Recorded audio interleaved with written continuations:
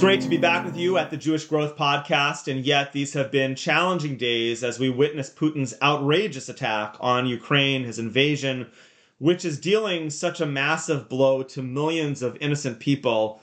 May we soon see a time that Putin and all evil are defeated from our world. When we read Tanakh, from the War of the Kings in the days of Abraham to the persistent invasions of Israel during the Bayis Rishon, the First Temple, we see an enduring theme that the powers of the region were constantly trying to assert control over one another. There's just scores of times when one powerful state tries to rule over another as their vassal subservient state. It's a theme, as you know, that underlies a huge portion of Tanakh. And with Putin's invasion of Ukraine, we see just how relevant these ideas, these themes are today, even in the advanced era of 2022.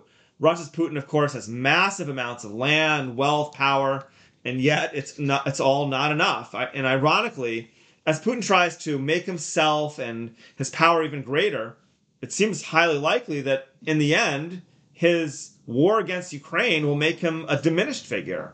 And already Putin is becoming very isolated on the international scene. The underlying irony is that Putin is someone who's trying to exert power, and in a desperate attempt to gain more control, he demonstrates to the world what a weak person he really is. And it's a weakness which, of course, is not limited to Putin. It's a common theme in history. We can see it in a personality like Haman, for example, which we're reading about soon, who rises to become the second in command of this greatest empire in history, and everyone has to bow down to him. And yet, Haman famously declares that V'chol zeh einenu shavali, all this means nothing to me. B'chol eis asher ani roes Mordechai Yehudi b'shar melech. Any time that I see Mordechai the Jew sitting in the king's gate without bowing down to him. I mean, can you imagine a weaker and more insecure person? What is the meaning of this insatiable drive for more power? Why are power-driven people so insecure? And how do we defeat them in a dangerous time such as ours? The Gemara in Chulin, Pei Testament Beis 89b comments that there is a fundamental difference between righteous Jewish leaders on the one hand versus idolatrous leaders on the other hand. The Gemara says that God desires the Jewish people. He has a desire for them because when Hashem bestows greatness upon Israel, they become even more humble. The Almighty declares, Nasati Gedulo li Avraham. I gave greatness to Avram, and he declared, Afar va'efar anochi. Avram said, I am but dust and ashes. I gave greatness to Moshe and Aaron, God says, and they declared, V'nachnu ma, what are we? I gave greatness to David, King David, and he declared, Tolas anochi v'lo ish. I am but a worm and not a man. And on the other hand, with the idolaters, the opposite is true. I gave greatness to Nimrod, God says, and Nimrod said, let us build a city. I gave greatness to Paro, and he said, Mi Hashem, who is God? And in a similar vein, when Hashem bestowed greatness to Sennacherib and Nebuchadnezzar and others, they arrogantly exalted themselves above Hashem. So this passage in the Gemara is pointing us to arrogance versus humility as a real key dividing line between the righteous of Israel on the one hand and the beasts of history on the other. What is it about tzaddikim that enable them to take this stance of humility, even when Hashem bestows greatness upon them? What is it about idolaters that prevents them from this humble posture? Is there an inherent connection, perhaps, between idolatry and arrogance? The Gemara in Shabbos 105b equates anger with idolatry. And in a sense, when we let our wrath flare, it's like saying that the whole world needs to follow our will. And so the angry person is making themselves into an object of worship. On the other hand, for the humble, Hashem is at the center of our world, and that is the essential lesson of Sefer Shmos, the book of Exodus. According to Ramban Nachmanides, the entire saga, the whole story of Shmos, is a progression from slavery, subjugation, to Geula and freedom. As the Ramban points out, the pinnacle of redemption is the very last verses of the Sefer, which we read this week. And it's there that we find that Hashem, his presence, is visible by the eyes of the entire Jewish people. So Moshe was our leader, and he stood in the middle of things, so to speak, but Hashem is the true center, not Moshe.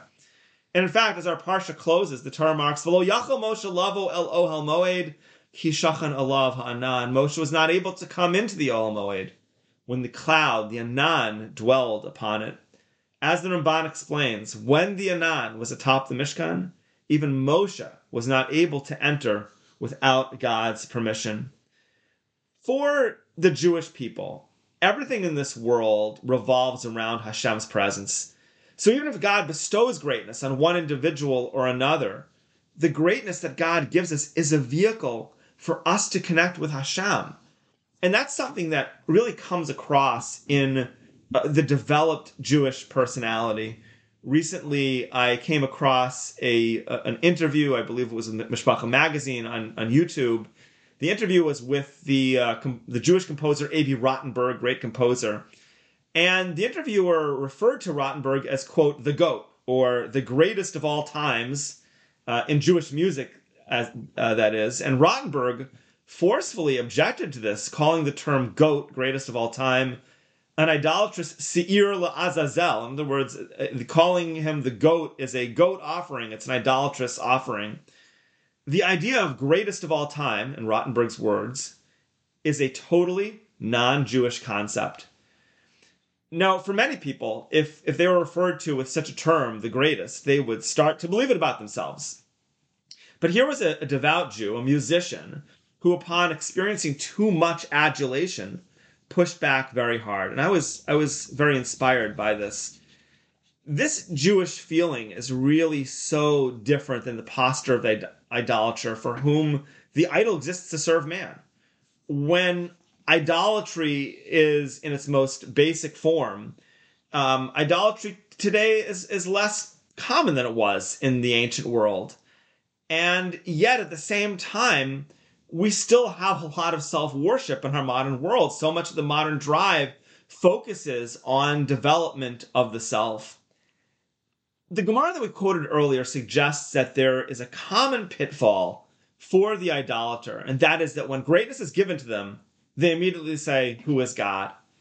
And without Hashem at the center of your world, you start to become the center of your own world. And that's a problem for the idolater. If you're Moshe Rabbeinu, you understand, okay, I'm in the middle of this, I'm in the middle of things, but it's really about Hashem. But for the idolater, the world revolves around their own self. And when you have that mind frame, you always expect to have more, especially if you have a power-driven mentality. There's always power and possessions that you don't have, and you fear that what's in your hands could be taken away, and so you need more. And remember that while Esav declared, Yesh li Rav, he said, I have much, implying that he could get more. But on the other hand, Yaakov, who was God-centered, declared, Yesh li Kol, I have all, showing his true inner tranquility. The classic self-consumed leader was Haman, who literally needed the world to bow down to him. He was just driven by a need for affirmation from others, and that drive for glory ultimately diminished him deeply. He was no different than Putin. If the Ukraine isn't under his thumb, Putin can't sleep at night. And of course, his big appetite will not stop with Ukraine. So how do we overcome evil? When we think about it, a critical component of responding to evil is that we need to unequivocally identify it and call it out for what it is. Evil and abuse fester in places where they're tolerated. It's just as simple as that. When we identify evil for what it is and we expose it, that's the beginning of overcoming it. We can see that in the crisis unfolding in Ukraine. On the one hand, here we have a naked act of aggression and violation of borders and human rights, literal murder. And thankfully, America and Europe have taken a strong stand against Russia with punishing sanctions. Obviously, it would be very dangerous to go into an out-and-out war with Russia.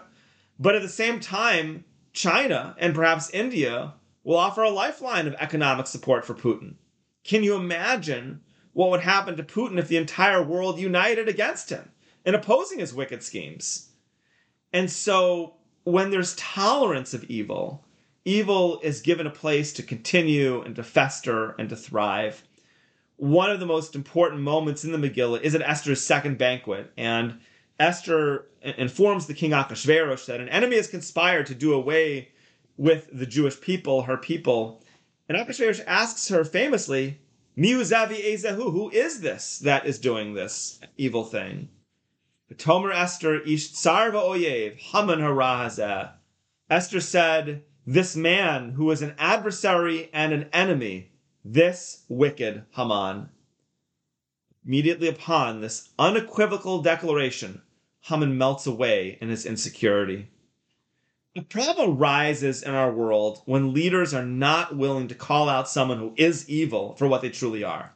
Tolerance of Putin and others of his ilk over the years have led to unfathomable harm. And that's why Queen Esther took this stand with Achashverosh.